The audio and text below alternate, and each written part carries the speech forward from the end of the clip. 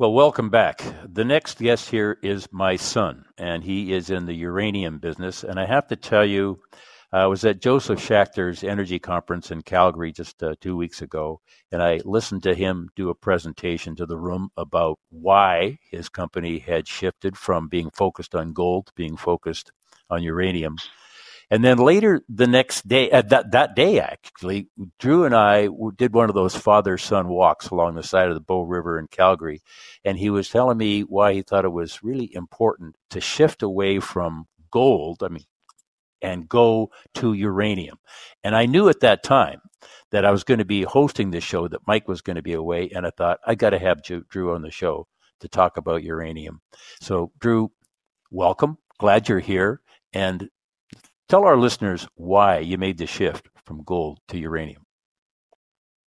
Yeah, first, thank you very much for having me on the show. And yeah, you're right. My company, Stallion Uranium, was focused on gold, but a lot of things started happening, well over a year ago, that sort of set the stage for us to move into the uranium space. And I think maybe it started with the Russian invasion of Ukraine and just the attention that brought to energy security for a lot of nations, and especially Western nations, and especially those in Europe. But that sort of led to the initial thinking about where we were going to continue to get our energy and how it was going to be made. So that, along with the global push towards net zero by 2050, really brought uranium sort of back onto the center stage. And it was through that time, over the last year and a half now, that the public perception also really started to change in uranium. That was, a very important part of what was happening, because uranium had been in a very bear market after the Fukushima disaster. A lot of nuclear reactors were turned off, so demand was down. There was a big oversupply of uranium. Mines were getting shut down. But it's only been in the last few years that nuclear sort of had a renaissance. And the important part of that is people realizing that if we do want to get to net zero by 2050, nuclear power is probably the only way that we can get there.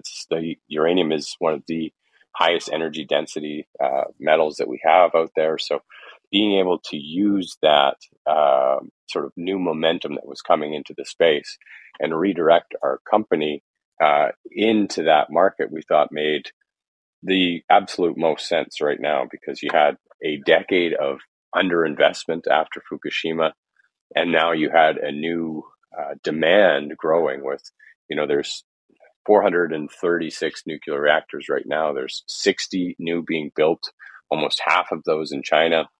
There's another 110 planned and another 321 proposed. That's going to be a doubling of nuclear reactors in the next decade if they all go ahead. And we just don't have the supply available on the uranium side. And that's without introducing the new SMR technology as well. So there was a lot of things that were starting to turn in the industry to make nuclear look like it was going to be a very attractive place to be for the next several years or even next decade. So for us to get in and get in, relatively early, as we did a year ago, is really sort of the exciting side of it. And especially for us, we are a uranium exploration company. We think the pipeline of available deposits of uranium just aren't there globally. So not only do we need the development of more uranium, but we also need to find a lot more. So it made it make a lot of sense even at the junior exploration side of things. Well, your timing seems to be pretty good. I mean, we've seen some of the flagship Cameco has gone up very steeply. A lot of other uranium plays have had a good run. Before I forget to mention, you are also going to be one of the speakers presenting about your company, Stallion Uranium, at the World Outlook Conference at the Western Bay Shore in Vancouver in February next year. But there's a lot we can get to, but one of the key questions I have is you're focused absolutely on the Athabasca Basin in Saskatchewan. Now, tell us why you made that decision. Yeah, no, I mean, we definitely are very focused on the Athabasca Basin, and there's, a whole list of reasons that we could go through on why that is. But The top few, one would be just the natural endowment that the Athabasca Basin has. So it's got grades that are 20 to 100 times the grade of uranium found anywhere else and mined anywhere else in the world. And when we do find these deposits, they tend to be quite large as well. The Athabasca Basin is producing close to about 15% of global supply already right now. So it's an incredibly rich area. We know there's a lot of uranium there. And as an exploration company, we want to be somewhere where we know there's a lot of the mineral or resource that we're looking for. The second, and especially becoming more important in this day and age, is the geopolitical stability, especially for Western nations that have a lot of uranium demand. The fact that, it's northern Saskatchewan, central Canada, we have a lot of allies in the Western nations that would love to have a safe and secure source of uranium. And then the other big one for Stallion specifically was we have a team. My three largest shareholders have had a significant amount of success in the Athabasca Basin. They founded and built out the Rough Rider deposit in Hathor Exploration, and sold that off a decade ago to Rio Tinto for $650 million. They put in foundational assets to NextGen and remain large shareholders there. So it was a team behind me that understood the Athabasca Basin, knew how it worked and the success that you could have there. And, they gave us the thumbs up to go into the basin and become their next big exploration win. And that's what we're looking to do. And that's what we've done with building out the single largest exploration land package in the Southwest Basin around where NextGen is going to be developing their Rook 1 project.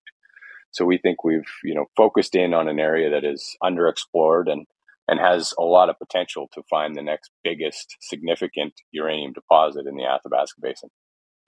When people hear about uranium or they read that, nuclear is going to be the way to go as we go down the road here into the future, I think a common question has got to be, well, how do you get into the uranium space? And there's almost like a classic mining profile here. On the one hand, let's say if it was gold, you could buy a gold bar. You would call that physical. Well, you can go and get with things like the Sprott Uranium Trust, for instance, you could buy physical uranium.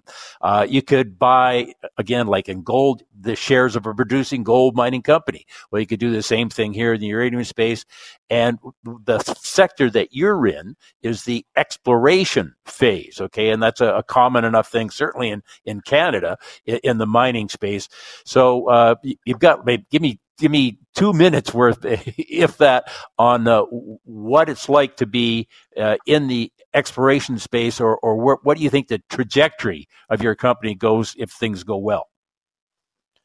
Yeah, absolutely. No, as you mentioned, several ways to get into the uranium space. All have done, incredibly well, with spot prices doing very well over the last year and a half. So for us, we are the early stage, high risk, high reward. We think we continue to do the work to de-risk our company as best we can. We have an incredibly large land package to give ourselves a lot of prospective opportunities for finding that next high grade uranium discovery. And that's what it comes down to. We're a 20 million market cap right now. A company in our region, F3 Uranium, that made a recent discovery, went from 25 million to 150 million in 3 weeks on a discovery hole.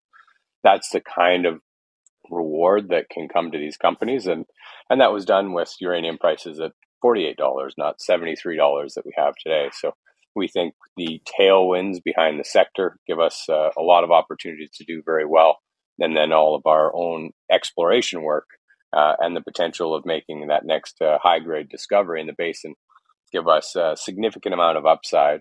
And like I say, being in a sector that's doing well sort of allows all companies to do well, but then those that are doing good work and have good projects to do incredibly well. So we think that's where we're positioned, and really excited and looking forward to the next several months and the next couple of years.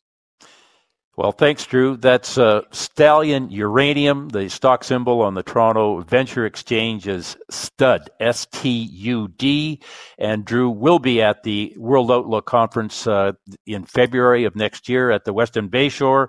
And the focus of the World Outlook Conference this coming season is going to be on energy. There's going to be a number of energy companies there telling their story. So we look forward to seeing you at the World Outlook Conference. Drew, thanks for taking the time to visit with us today. Absolutely. Looking forward to the conference and great to be on the show today.